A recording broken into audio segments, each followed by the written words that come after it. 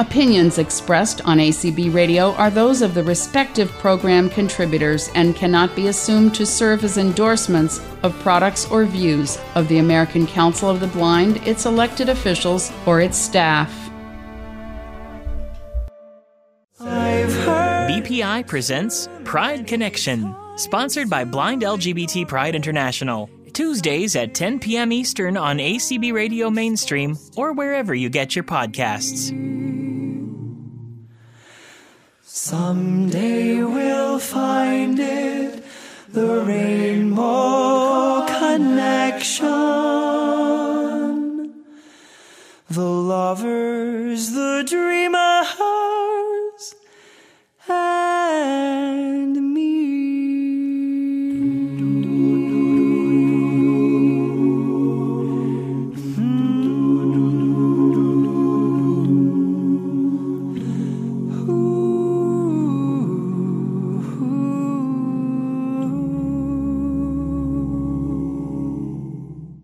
And welcome to Pride Connection. I am one of your co-hosts, Anthony Corona, and we have a special show this evening. I wanted to take the opportunity to take the president's message. Some of you may know Gabriel, after getting the shot and his parents getting the shots, was able to go to Honduras. So we put together a special show. Pride Connection last week turned a year. And the way that we originally envisioned the programming before the pandemic hit, and it hit just as we were starting actually broadcasting the show, was that we would have a lot of voices from BPI. It didn't quite work out that way for the first year, although we've had many of the voices of our organization and people that like our organization or wanted to know more about our organization or wanted to educate the organization. So it's been a multitude of voices, but it's never been quite exactly what we originally intended it. So this is a first time that we're going to turn the show over to a group that would like to discuss what has been going on out there throughout the pandemic. It's a subject that I definitely take near and dear to my heart. Hate in any form is abhorrent to me, as it should be to all of us. So without further ado, I'm going to turn the show over to Sarah, who's going to run the conversation with one of our board members, Mark, and Ty is here as well. Guys, take it away. Hello, everybody. My name's Sarah Chung. I use she and they pronouns, and I will be moderating this conversation on just where some of us are at in terms of the aftermath of what happened in Atlanta. First and foremost, I just wanted the other folks who are joining me on this call to please say your name and your pronouns and how you identify, and we can start from there. My name is Mark Hanohano from Long Beach, California. My pronouns are he, him. I'm Tyann Wilmath. I'm from Portland, Oregon, and my pronouns are her, she, and I am from South Korea. And this is Byron Lee, and I'm just here to record and to make sure that all of the technical things go smoothly. And I identify as he, him, and thank you for having me here to help you guys out. Okay, I wanted to start off this conversation by saying there will be a lot of sensitive topics, so content warning for folks who might be sensitive to, well, we all are sensitive to violence and to hatred and to some of what's going on in today's climate, but there will be mention of probably xenophobia, at least on my part. I just wanted to give folks a heads up, racism, ableism, and I just want folks to be mindful of that. Also, I will be giving mental health resources at the end of this show. With that being said, I want to start off by asking everyone here a question. In the light of the rise in hate crimes and the nearest tragedy in Atlanta, can you give us an idea of one word or just kind of how you're feeling in this moment? And I can go first and give an example of where I'm at. One word that really comes to me is depleted. I think that I am in a place where I'm unfamiliar with this caliber of grief. Microaggressions and racism have been experiences that I've had throughout my lifetime, but I've never experienced this type of hatred. And I feel depleted because I'm at a place where I'm not sure how I can help my community. And so I think it's incredibly important for us to have this kind of discussion. This is Mark. I don't know. It's very surreal in a way because I'm just like, really? We were the amount of hatred that's out there. Like, why is there so much? Like, we've gone through very similar things like this before. I know what happens. For these type of things to be happening, and feels like a scary time, and to have to constantly think about being out in public or being around other people and not really knowing what other people are thinking. Ty? It's kind of scary to think about the fact that I already, as a female, have to worry when I go out if I'm gonna face any danger, and then I'm Asian on top of that. It kind of makes me not want to go out a whole lot. Byron, did you want to say anything? This has been a very rough time for my friends who are Asian, and so by proxy, it's been a rough time for me because I don't know how to help. And I have been doing a lot of reading. I've been listening to a lot of podcasts, trying to educate myself and figure out what my contribution in these difficult times can be or should be, because I don't want to sweep the problem under the rug, but I also don't want to be one of those people that is offering suggestions, advice, solutions to problems that are not my problem. I don't want to be offering solutions where they're not wanted or needed. It's difficult because it's sort of a tightrope of helping to change this problem and also being a part of the problem. This is Anthony. The word itself is I'm disgusted. I can't imagine that we're in 2021 and these things are happening. My aunt my aunt is Filipino, and my cousins are half Italian, half Filipino, and one of my girl cousins was spit on and things were said. I didn't find this out until about 2 days ago. This happened about 4 months ago. I'm just disgusted. I can't understand. Well, I understand where it comes from and why it's happening, but I can't understand that it's as prevalent. It feels like 10 years ago, there were pockets of it. People were still, I guess, under their rocks, and it wasn't okay to be as vocal, to be on social media, to be in the streets saying the things and acting on things that are born from hatred. And the radical shift to make it so okay to be hateful, I'm disgusted. And I have the biggest and deepest want and sympathy for those that are experiencing this. I just want you to feel love and feel accepted. Thank you, Anthony. Yeah. We also should be looking at the positive things that are happening. Like, I know one of the things that recently my work has done, being a pretty big organization in LA, is they've started an inclusion council in order to help get feedback and be able to provide more support and resources. And so these are some of the things that are important, because I think sometimes we kind of forget about like the community that we live in and some of those important things of how we can possibly make a positive change.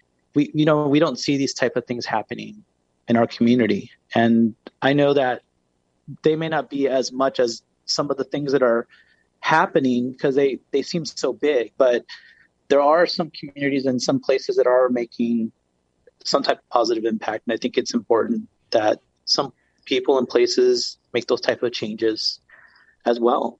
Thanks, Mark. Does anyone else have anything to add to this? Just that in the conversations, all of them, and there are so many of them, I wish this was a beacon of light that would make everybody understand that mental health, everyone's mental health, needs to be more attended to and needs to not be such a taboo thing to say that I need help with something, anything, whether it be isolation just from being alone for a year of COVID to I don't understand these feelings that I have against other human beings. Mental health is just not taken seriously enough in this country. I agree. I'm going to move on to my next question, and it's kind of loaded, so we'll see where this conversation goes from there. This is a question that I've asked myself many times, and how have I been affected by... I identify as legally blind, and I identify as a second-generation Korean American, and I identify as queer. And what barriers have we faced with how we identify? Like, how have our communities been supportive of each other? And how can we construct a better model of safety and caring for one another? Because in my experience, once I have gained an acceptance within one community that I've interacted with, I'll run into a barrier. And it's kind of frustrating because once I'm like, oh, I feel wonderful here in the blah, blah, blah community, but there will run into like an accessibility issue, right? Or there will be ableist comments or something like that. I've noticed that in certain spaces that is common. And so I'm afraid of speaking up, right? And saying, I need this, even though that is how from, day one, I've been told you have to speak up for what you need. How can we make spaces more accessible for ourselves as XYZ identifiers? And I want to reiterate that I'm someone who really likes to sit in the gray area of how they identify. I'll say it if they ask, if people ask, how do you identify? And I think it's really important to shed some light on like erasure, right? Because I have been stifling myself down for X amount of years. And then throughout my growing process of being like, oh, I'm really going to focus on feeling safe and confident in my Asian identity, for example, or feeling safe and confident in disability identity or queer identity. So I was wondering if folks can speak a little bit more on how we should do that. And anyone can feel free to jump in. This is an open. I don't want to romanticize the civil rights era of the 60s and the early 70s, but there were some major strides that were taken. And when you look back, and it wasn't all hunky-dory, don't get me wrong, but there was so much more unity between all of the cultural, the disabled community, LGBT community. They all stood together so many times. And I think we've gotten into a culture where even in the blind community, we're reaching out now to other disabled communities. But, from what I'm to understand, for a good long time, it's been only the blind community advocating for themselves and not really partnering with anybody else. And I can definitely speak to the same thing for the BTQ community, excuse me. And even within the LGBTQ community, there's so much strife amongst various subsectors of identities. And there's not this big one wall of unity. And I think that's what's missing. And I wish that, when we were asked to state our pronouns, that, everybody would say, I'm human and I identify as. I think that, we've forgotten to take how important being human is. That is a really powerful statement, Anthony. Thanks so much. Mark, would you like to give your thoughts? Well, it's definitely a loaded question for sure. I guess I could agree with Anthony when it comes to being more inclusive of other groups, not just kind of compartmentalize, into one group, but to kind of expanding and being able to be more inclusive with others around us and being able to show we have more, in common, when it comes to not just blindness, but people with disabilities or queer or gay, whatever it may be that they identify with or whatever group they may identify with.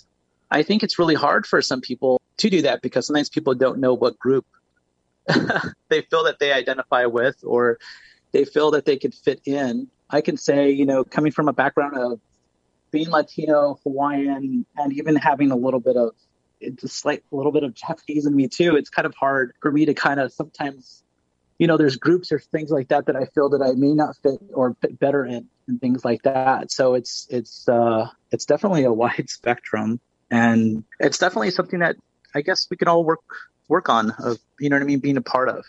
Thank you, Mark. Tyann, can you please share your thoughts on this question? So part of it is I have to be comfortable with who I am. And I normally do not say how I identify with groups unless somebody asks, because especially these days on Zoom and social media platforms, it's kind of like I just like to be kind of in the background, and if somebody asks, I'll say, yeah, okay, I'm Korean, or yeah, I'm legally blind and have enough vision to get me into trouble. But I will not freely give information like that.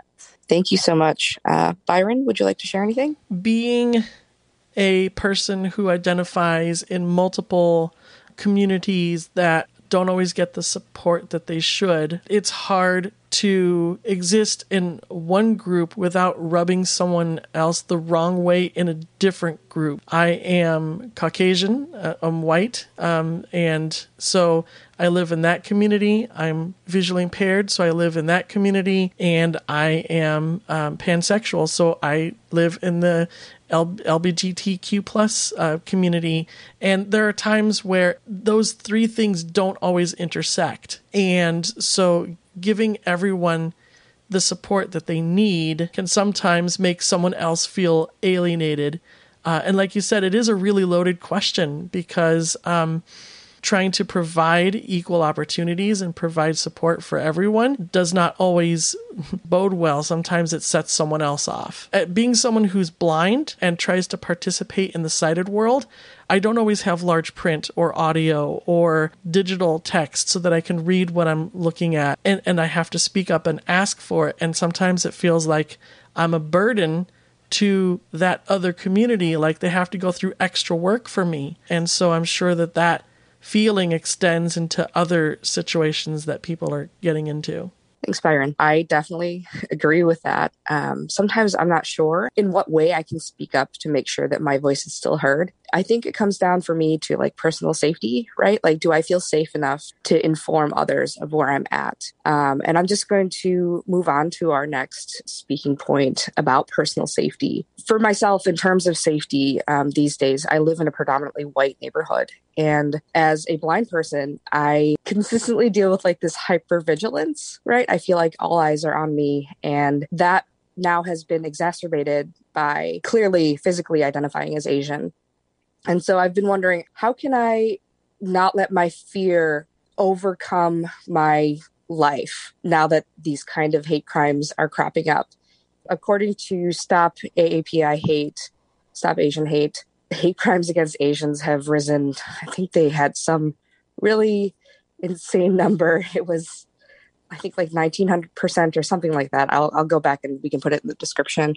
But I'm not going to lie, when this, particularly in this last year, when I heard about hate crimes becoming more and more prevalent, I was mostly terrified for my parents because they immigrated to this country in the 1980s, and they have made it this far. And in terms of family, I'm so used to just keeping my head low and making sure that I don't stand out, but I can't really do that when it comes to, my skin tone or how I present physically. So what I'm wondering is, have any of you experienced fear now that something as tragic as Atlanta has happened, the shootings in Atlanta? Have there been moments where you have been scared to leave your house? Because I've definitely been there. Mark, if you want to go first, and then Tyann, and then Byron and Anthony, or whichever order you feel comfortable with. Go ahead. For myself, being so diversely mixed, Bill, when it comes to safety, I feel that it's definitely something that's more prevalent now with everything going on versus what it was before. Maybe I thought about it before, but not as much as I do now, if that makes sense. So that totally makes sense. Tyann? So as far as safety and getting out, I kind of have to because I have a guide dog, but I can't see facial expressions, so I can't, it's hard for me to tell, okay, are they looking at me because I'm blind? Are they looking at my family because, well, I'm Asian, my husband's white, and my girls are mixed? So I'm kind of in fear of what's going to happen when school starts up in person again, and racism is carried down from what the parents think.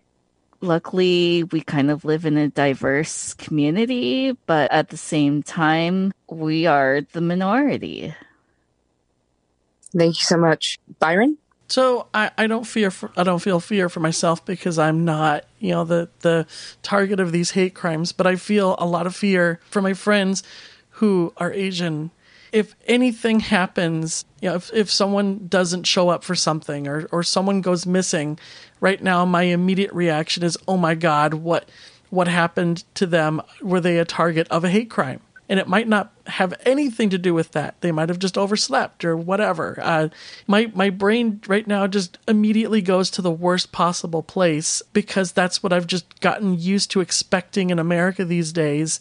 We wake up every morning and it's like a black cloud of dread. I'm dreading turning on the television or turning on the radio to hear what, fresh batch of crap we have going on in this country. And it's just, it feels like it never gets better. It feels like we're just sort of slipping down a slippery slope of things getting worse and worse and worse. So yeah, I feel fear for my friends who are different in any shape, way, or form because I don't know what's going to happen from one day to the next. I think I feel the same way Byron does. I feel fear for my friends. I feel fear for family members that I have. My cousin has a 3-year-old who will be going to school in 2 years, and she's clearly, favors her mom side of the family more. And I just fear, and I fear for all of the kids in general that don't understand. They hear this on TV. They see it on social media. Children aren't born with this. This does not come out of the DNA. This does not come out from the womb. So, I fear the confusion and the horrificness of what the generation that are tiny right now, they had to deal with a year and plus of being locked up because of the pandemic. And so what do? They turn to the television and their computer screens and their phone screens, and they see hate and hate and hate.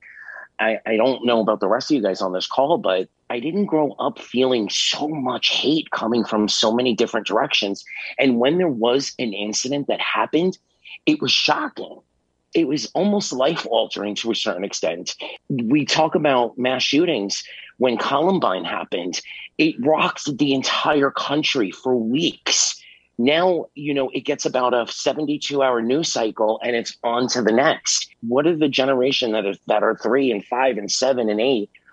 Are they going to be so desensitized that it just doesn't affect them anymore? Those are the things I fear. I feel the same way, Anthony, like sort of just going back and forth here, but I'm just worried that we're going to get to a place where shootings based on racially motivated hate is going to become the norm, and people are going to get desensitized to it, and it's just going to be business as usual.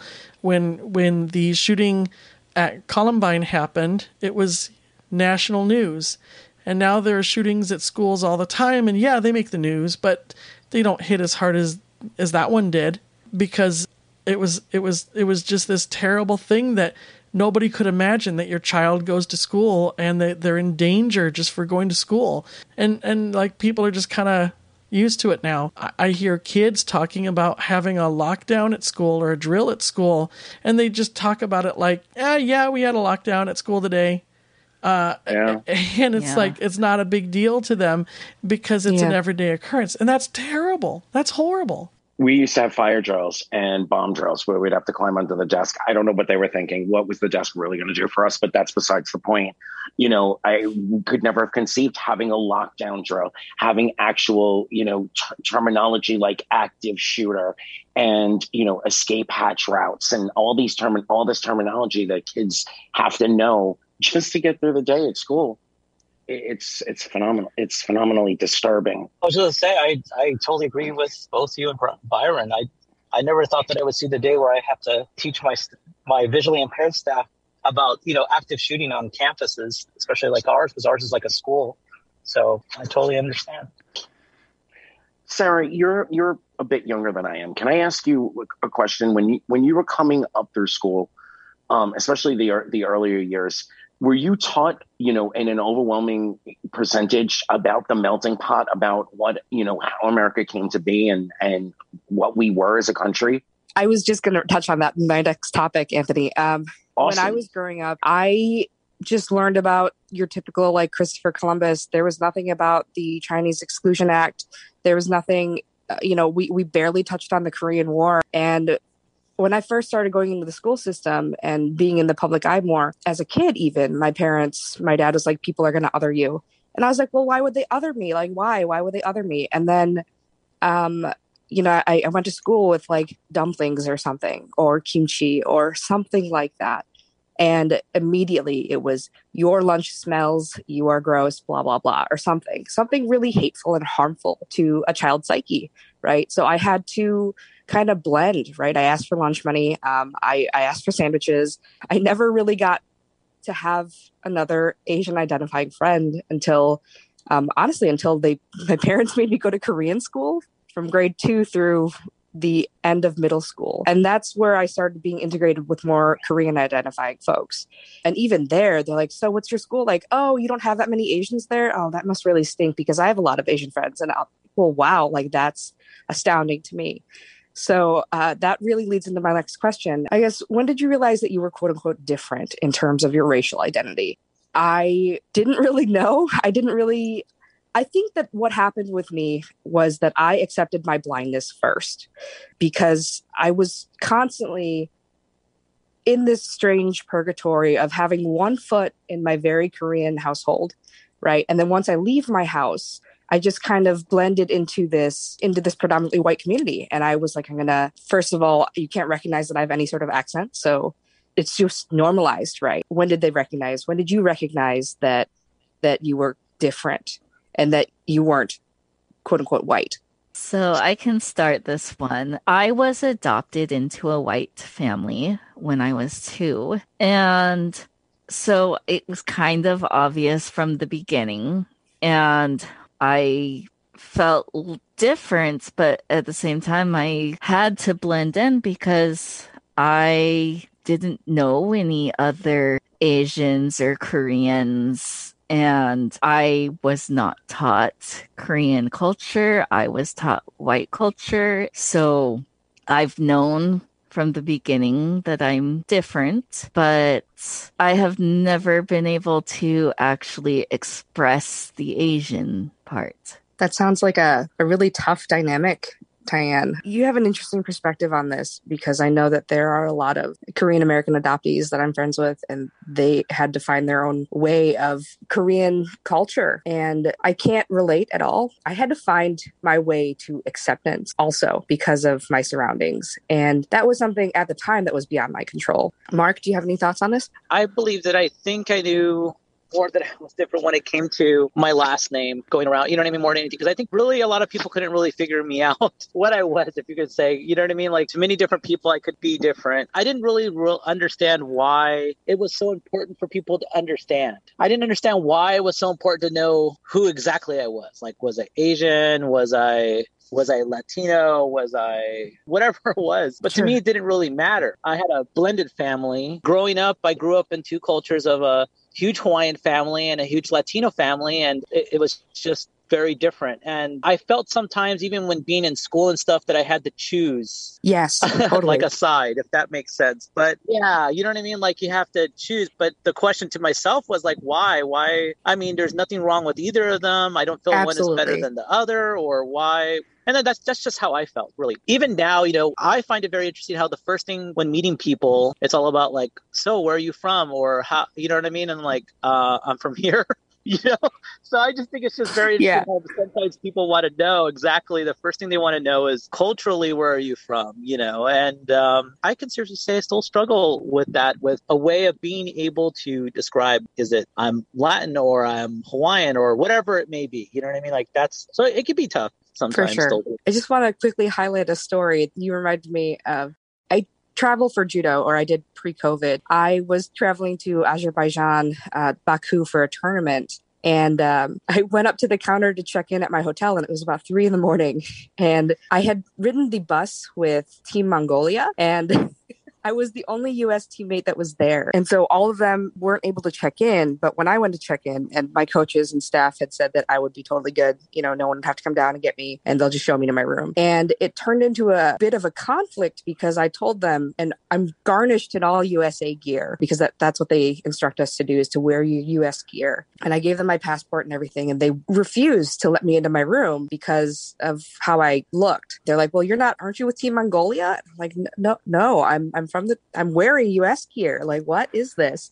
And it was disappointing, because the US is a melting pot of all different cultures and diversities, and we're not homogenous. There's no one place where it's like only Koreans are here or whatever. They had to call my coaching staff down, and someone had to come get me and be like, nope, this is one of ours. So, yeah, I totally get that. It's a lot to process, and sometimes you just don't want to deal with it. I have a question for you guys. I don't know what ethnicity I am. I don't even know. Our family is made up of a whole bunch of different things. It sometimes comes up when talking about genealogy or whatever, but white people hardly ever get asked, oh, where are you from? Unless it has something to do with like ancestry or like your family tree or something. If it's like small, polite conversation, I guess, or whatever. But, you know, people see a white person and they live in America and they speak American accent into English. And so they just figure, oh, you're American. Whereas, Sarah, you've lived in the United States your whole life, and, you know, you have American accented English, but you have different skin colors, so people automatically ask you, like, where are you from? Right. And so that's kind of like, I'm American. I'm from here. But I'm American.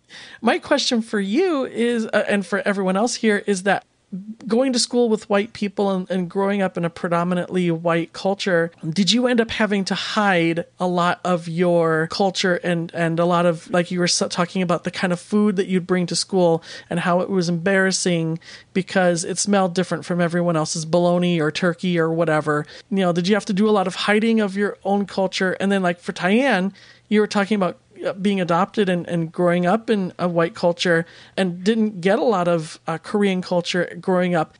I'm interested in also hearing if you had to go and find your culture because you grew up away from it. And so you kind of had to like rediscover all that stuff. At first, I honestly, when I was a kid, I didn't know, right? Like I was like, this is just how it is. And I accepted it. And I think that's kind of the beauty of being a kid. You know, you're just like, well, I know that this is tough, but why can't I talk about it? Or why can't I assimilate to my white friends? Because they're like, what is kimchi? Like, what is that? Ew. Or like, there was this moment where my friends would ask, what did you do this weekend? My just default answer is Korean school. I went to Korean school from 9 to 1 every Saturday. And that's where I was like, oh, it's homogenous here. Like everyone's Korean, blah, blah. But I did have to do a lot of processing when I was younger. Who do I want to be? Strip away all of the labels and how I present and so on and so forth, all the complications that come with adulthood and identifying and finding yourself. I didn't really get into that until I was in high school, I feel like. And even then I was kind of jaded, right? Because I was surrounded by folks who were not like me. You find your friends and you find people who you feel safe talking to and then processing with them, but they still are going to be like, I don't get it because I've never been there. And that's completely fine. There was a lot of self-doubt there and a lot of stifling. And I think what really brought me to a point where I can speak out and present proudly, because I've always been someone who is proud of being Korean. That has been ingrained in me for my entire life. But to identify as Korean American, I had to ask myself, what does it mean to be American? And the thought behind that is, I don't think there's one solid answer to that. There is no answer. It's just how you feel personally. So that's where I'm coming from. Yeah, I would agree with that. That's very interesting. That's very good way of saying it. So as a child, I was not exposed to anything Korean.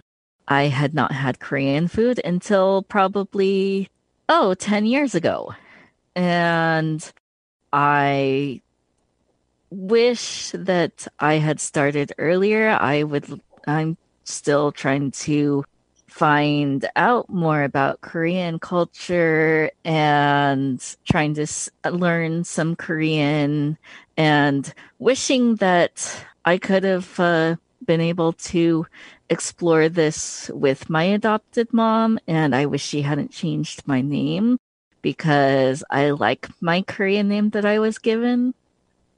Do you ever feel like people discount the struggles that you go through as far as racism because you're closer to white than other races? Like people think that you can assimilate more easily into white culture because your skin tone is lighter.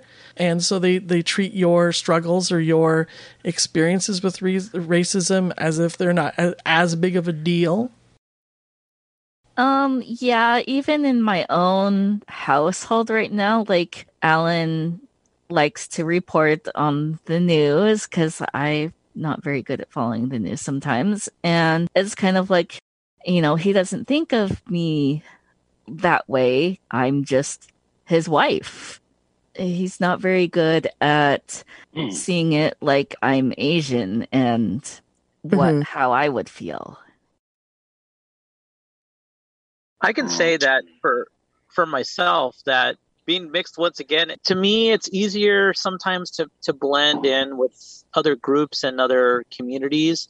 But then I feel that it's just harder to feel like you're still a part of it because you still have, you know what I mean? There's still other parts of you that feel like you belong, you know what I mean, in other places as well. But I would say that I have many friends that are, that I feel definitely have a harder time looking at it. I feel that for myself, it may be easier to blend in or be able to be a part of something. And for them, it's harder because, sometimes a lot of people look at what they look like first or where they're from first and then go from there. But I could say, like, for me, when I meet people are really surprised because they're thinking, oh, I thought you were like Hawaiian, but you look like Latino. And I'm just like, well, yeah, it's definitely, I feel that everybody's struggle is definitely different. Some struggles are harder for others. And I think that's when people, even like myself, I would say, should be able to help those other people that are struggling with being able to adapt to those other groups or being able to feel like they can't fit in, by helping them, by being able to, like, hey, they could be a part of this group, you know what I mean? Like, or hey, this is, that isn't right what you said, or things like that, but helping to stand up for them, because as a person who can, you know what I mean? You really do understand what they are going through, and you may not get that all the time, but when you do, you understand how it is. Right. That feeling of connection with someone. I wasn't sure when I first felt it. I was like, wow, there are queer Korean folks out there. Wow, there are other blind Korean folks out there. Or because I guess in a predominantly white neighborhood, I will not see another Korean person. And for a while, unless my mom's like, I went out to, the other suburbs and where it's more predominantly Asian. My parents both typically go through services that they need from other Korean identifying folks. So that makes a lot of sense. Also, I want to add that sometimes when, like, for example, in summer, if I get a tan, people will be confused. Like, they'll be like, wait, so for a lack of a better term, they'll be like, so what are you? And I'm like, does it matter? Like, does it matter at the end of the day? If my perspective is important, then I'll give it. But why do you even have to ask? I think this has been a problem for our country since the beginning. My great-grandmother was a seamstress for the Vatican before my family came here. And she eventually became the very first female president of the Garment Workers Union in New York City. But when she got here, it was horrible. They were treated horribly. The Irish went through the same thing. The Italians went through the same thing. And I think our family, we've always been Italian American. I love being Italian, don't get me wrong. But, I wanted to be American. I didn't want to be Italian American. I felt like it was putting a separation between the other groups that are out there. And when you were talking about going to Korean school, I was in my head, I was laughing and thinking about the movie My Big Fat Greek Wedding, and of course, it was it was dramatized for comedy. But, we saw that in New York. And there are pockets of areas, neighborhoods that are predominantly Korean. There are predominantly Greek neighborhoods. There are predominantly Italian neighborhoods. This is why I really feel like I'm a human American should be the first identification. And then if you're getting to know someone, then, hey, yeah, my family lineage comes from Italy, Napolitan and Rome. But as an identification, first and foremost, human American. And then I happen to be Italian. I happen to be gay. That's my perspective so far. Absolutely. You touched on a lot of wow stuff for me, like human American. That's really, yeah, I can't agree more. American is just where I'm from right now. I was born here. I was raised here. That makes so much sense. I think it's something that can be changed. For example, I have friends overseas and in Europe and let's say London. It's very interesting because when you have conversations with somebody like them, like, here in America, it's different. Like, how we talk to people, it's different. We ask about personal stuff, right? You know what I mean? Like, not right away, but we get into that whole personal stuff, like, hey, how you're doing? How are your kids? Whatever it is. But there, you know what I mean? Like, you don't really ask personal questions like that if you don't know the person very well. I think that's what happens here when it comes. That's what just people know what to do. Like, the first question they ask, like, where are you from? What do you mean where I'm from? You know what I mean? Like, I just think that sometimes that's just what people are used to.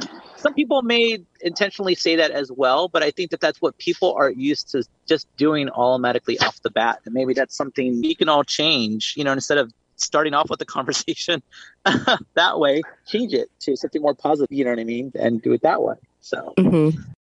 But that's the thing, though. If you ever take a look at a large group of very young children, unfortunately, it happens way too early in all of our lives. But if you take a look at a diverse group of very young children, if you go to one of the parks in Central Park, there is no separation of anything, color, economic. They just play and have fun. And you will see these little friendships pop up and amazing little things. And you think to yourself, okay, we're doing this to each other. We're doing this to ourselves, and we're doing this to each other. Have there been any moments recently, due to the pandemic, where you have been self-conscious about how you present racially, and then add the layer of other identities on top of that? I could definitely say that racism and other identifiers or other things have been on the forefront of my mind, because in my community, I have experienced microaggressions against my parents and myself. And with myself, I've also experienced ableism, right? Something that hasn't been experienced by my parents, but we can relate to each other because people have othered them. So recently, because of COVID and all the things, I haven't gotten any blatant, like, go back to your country type comments, but it seems as though folks have a lot less patience for people who don't have the English language as their first language. So I've experienced a lot of that recently with just translating for my parents. And it's been an exhausting process, even more so now, because I have to ask myself, are they treating me like this because I'm Asian and because it's a time during the pandemic or we're not quite out of it yet? Or are they treating me like this because they just plain don't like me? So I'm wondering, to those of you, have you experienced that kind of othering in the community? Mark, if you want to go first. I can't say that I have experienced that, really. I told the story earlier about my cousin that was spit on, and we just recently all found this out, and her first response, why didn't you say anything, was, I was ashamed. And that made me want to cry. It hurt so bad inside. Like, why would you be ashamed? You did nothing. That's disgusting. That's an act of disgust from someone. There is nothing to be ashamed about. I can't relate to a lot of parts of this conversation. And I'm wondering if that's something either, any of you guys have ever felt. The worst question that I've gotten is, and this pertains to both blindness and to Asianness. The worst question that I've ever gotten is, do you even know that you're Asian? Oh, God. Which is astounding, right? So my mother used to be in foster care when she was in her teens. She was staying at a place where they had a few babies. My uncle came to visit her because he was in the military. He came to visit her. And my mother wanted just to play a small joke. So she picked up one of the babies and said, oh, this one is, my mother is totally blind, by the way. So she picks up one of the babies and she says, oh, this one is my child. This is my baby. My uncle whispers in her ear, do you know that the baby is black? So, sometimes people are, it's just very interesting how people react, you know what I mean, when that happens. And for us, especially for people that are visually impaired, that may not mean anything, you know what I mean, to us at all. And we don't understand why that is such a big deal for some people, you know what I mean, when those type of things happen. And as silly as it does sound, I think it's interesting how that didn't even run across my mother's mind. Like, it didn't matter to her. She had help taking care of the baby, so it wasn't really a big deal. Those are just some of the things that I could think of connected to some of those type of scenarios that have happened. Tyann? No, I can't point out anything. I just know that, I totally get looks, whether it's because I'm blind, whether it's because I'm Asian, female. I forget, and people have to remind me when, like, they say, like, I have a friend who does different shows, and she tries to highlight people of color or disability, and someone pointed out, don't you know that you're a person of color? Oh, yeah, okay, technically, but I don't think about that. To be honest, I don't feel like I had to until I was an adult. You know, like I haven't had to. And I feel like recently, because of COVID and the increasing visibility of the Asian community, the AAPI community, I feel like I've had to think about it even more than when I used to. Yes. And it's astounding to me that people are like, after Atlanta, they're like, are you okay? And I'm like, I don't know. I've never felt this kind of grief before. And, knowing that 6 of the victims were, Asian women, it's just like, it completely derails me. Cause when I first found out about this, I was just trying to escape the heaviness of this whole thing, because it could have happened anywhere. Violence can happen anywhere. When it became real was when I was scrolling through socials, and if anyone else uses TikTok, someone had posted the 911 calls, and it blatantly just completely made me lose anything that was happy, right? Like, I was like, well, I can't shield this anymore from entering my thought space, because that could have been my mom. The woman that was on the phone, I don't know who it was, one of the spa owners or something, she had an accent, and I heard her as her, right? But I also heard her as my mom. And it's like, wow, this is truly scary. It is scary to know that I don't know. Like, I've had instances of stalking before, and I'm like, oh, this makes me so nervous. So I'm so used to looking behind my back, but now it feels elevated to an extreme level because of my racial identity.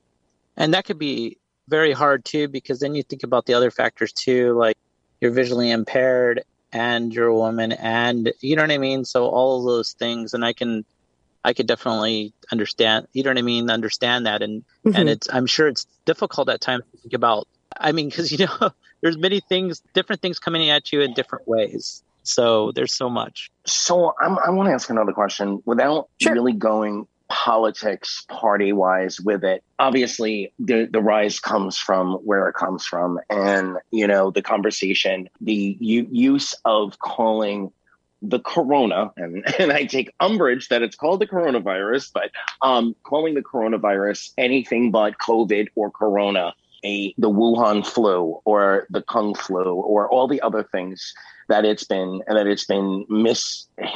mislabeled, horrifically labeled.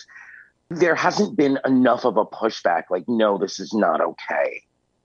And I'm wondering if that, affects self-esteem and feeling like this is your home, do you want to disassociate when you hear things like that? I will answer right away. Yes, absolutely. I want to dissociate and run far, far away. But I think right now I have to provide a voice for the voices that cannot be heard. This started with attacks on Asian elders, right? People who could not defend themselves. And it infuriates me. But it also saddens me because I didn't do enough before. And I think that's something that I get caught up in, is I didn't do enough before. I should have been doing more to shed light on this and to talk about it more freely. On the other hand, I've talked to my mom, and she's like, I'm not surprised. And I'm like, that's devastating to hear, right? Yes. That's devastating. I'm like, oh, that really, she's like, well, like, people know that you're Asian. And so of course, that violence is going to happen. I'm like, that really sucks. And it did for a long time. I think it all came to a front when Atlanta happened, right? Like, when the shootings happened, I was like, holy cow, people are targeting people like me, period. That's a strong thing to feel. And the amount of grief surrounding the whole dynamic of community. It's like, we've been working so hard. Like, I work and go to marches and rallies for Asian Americans advancing justice and a slew of other causes. But I feel like I haven't been loud enough And there is some guilt and shame tied to that. But at the same time, I know that I'm doing all that I can. And this conversation is a huge part of that. So I really appreciate all of your participation. So I was just about to ask you about rallies, because I know that you've been to some rallies this year and last year, most notably, or most recently, the one that you went to earlier this week. Like, have you gotten up and spoken?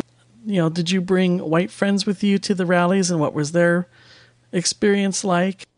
For sure. So I was at a rally yesterday, and initially I was like, gosh, like this is 45 minutes away. How am I going to get, like, initially the blindness thing came up first, right? Like transportation wise, how am I going to get there? I feel so strongly about this, and virtual community events is not enough for me. But coronavirus is still a thing, and the pandemic is still a thing, and social distancing is still a thing. And I was terrified to go, honestly. I'm like, I don't know if I could be around that many people. It could be 10 people, or it could be 50 people, or it could be 100 people. And so I'm just like, what's going to happen? What are we doing? Granted, I am completely floored by the organizer. She is a 16-year-old Korean American that organized all this by herself. She contacted her representatives and just organized all of this. And I'm like, if our youth can do something like this because they feel so strongly about it, I can do it too. And every voice that can be a voice should make an effort. And I'm hoping to organize a rally in my city because I feel like folks would show up. So I'm really empowered, even though the empowerment is driven by grief, right? Grief and anger. I'm empowered to do something about it now. I'm so used to silencing that part of myself and now people are dying because of it. I could be better. So that's where I'm coming from. Tyann? I have not participated in any kind of rallies or any groups because I really don't know anybody around here who is Korean or Asian that I can relate to. And I had a couple people that I saw before the pandemic, and they're all the way across town and have their own lives. So it's really hard for me to have people that I can confide in and relate to. One of the things, I haven't been to a rally, but I would say that one of the things I have done to take a more active role would be such as joining that inclusion council at work, be a part of something that would be able to help people better understand others and being able to create more ways of being able to share, about each of the communities and help the community be able to heal from something like this, and also be able to lift them up and create more ways of being able to provide different programs and things like that would be able to better our communities and make sure things like this don't happen. Amen. Thanks, Mark. We originally had planned to have Min Ha as part of our panel, but she was unable to attend. But she really wanted to say a few words about, her thoughts on all of what's been going on. And so I actually have something that she wrote out, her thoughts and her words. Would it be all right if I read that? Yes, thank you. Min Ha is the president of the ACB Students Affiliate, and she wrote this out, put a lot of effort and thought into it. So she says, when I read about the victims of the Atlanta area spa shooting, I see my mom in their stories, their courage, their character, and dedication to family, and the unceasing hope for a better tomorrow. My mom immigrated our family from Vietnam because she knew that it would give me, her disabled daughter, the opportunity to receive an education and the possibility of a stronger future. She sacrificed everything for this dream, and just like the mothers and grandmothers and sisters and aunts and friends whose lives have been unjustly extinguished, this shooting is a culmination of years-long dangerous rhetoric and hate against the Asian American community for the onset of the coronavirus. My heart is hurting, but I will always remember the lives that have been lost, and I urge you to continue to do everything that you can to combat hate and violence against all people of all different backgrounds. For we are all American, all having earned the right to live our lives without fear and to pursue that dream in whichever form that may take. So thank you, Min Ha, for those words. And it's too bad that we weren't able to get you today, but I just really appreciate you putting that time and effort in. Min, yeah, that was absolutely, that is so well written. BPI strives to be the open space for anyone. It doesn't matter LGBTQ or not, blind or not, and it doesn't matter what your identifications may or may not be. If you come with an open heart and you come with an open spirit, then you can be open in our family. And we've had a lot of tough conversations this year, and this is another one that absolutely needs to be had. And I don't think an hour could ever do it justice. So I hope when people listen to this, they will send some feedback to BPI via membership at blindlgbtpride.org. We started before the Q was as popular as it is now, and it costs a lot of money to change websites and things. So we're going to stick with the LGBT for a little bit longer, but I digress, as you all know I do. If you have questions or comments and you want to be part of a conversation that probably should continue past this hour, please reach out and let us know. Sarah, I think maybe we should take a moment for everyone to give some final thoughts. And since this is your ballyhook, I think you should go first. I just want to reiterate that this is not a single person's battle. We have to actively try to be better. And that's easier said than done, right? Like, we can't automatically be like, I'm going to be better tomorrow. Like, there's a lot more thought into that. Also, I want to reiterate that mental health, again, if we want to touch on that, is something that needs to be considered, because for some folks, language access is an issue, right? And there are definitely resources out there. It's just a matter of finding them. For example, today I was a part of the Korean American Mental Health Professionals Zoom meeting, just to process what has been going on for the last couple of weeks. I stand with everyone. I stand in solidarity, and we are not done working. This is going to be an ongoing issue for a long time. So please be patient with yourself, be patient with those around you, and know that I am there in spirit cheering for you. So the work doesn't end here. Hi. Thank you for inviting me to this panel. This has been very good, and it's totally a discussion that doesn't get pointed out very much. Byron? I am eternally grateful for having Sarah and Tyann and Mark as close friends, and you guys have given me a lot of resources to look at for me to just educate myself more about what's going on in this country, the things that are happening against Asian Americans. And so, thank you guys for coming and speaking on Pride Connection. We really appreciate you. Just keep educating ourselves, guys. You just got to keep reading, keep learning, and keep trying to be better people. I want to say the same thing. I want to echo the mental health, and that's maybe something that BPI will look at in another couple of weeks, opening up some mental health conversations. But I want to reiterate again, I think we have Black Lives Matter, we have the API movement, we have the blind movement. I hope we can all move into something like the human movement. Human lives matter, no matter what color, no matter what form it takes. Human lives matter, every single one of them.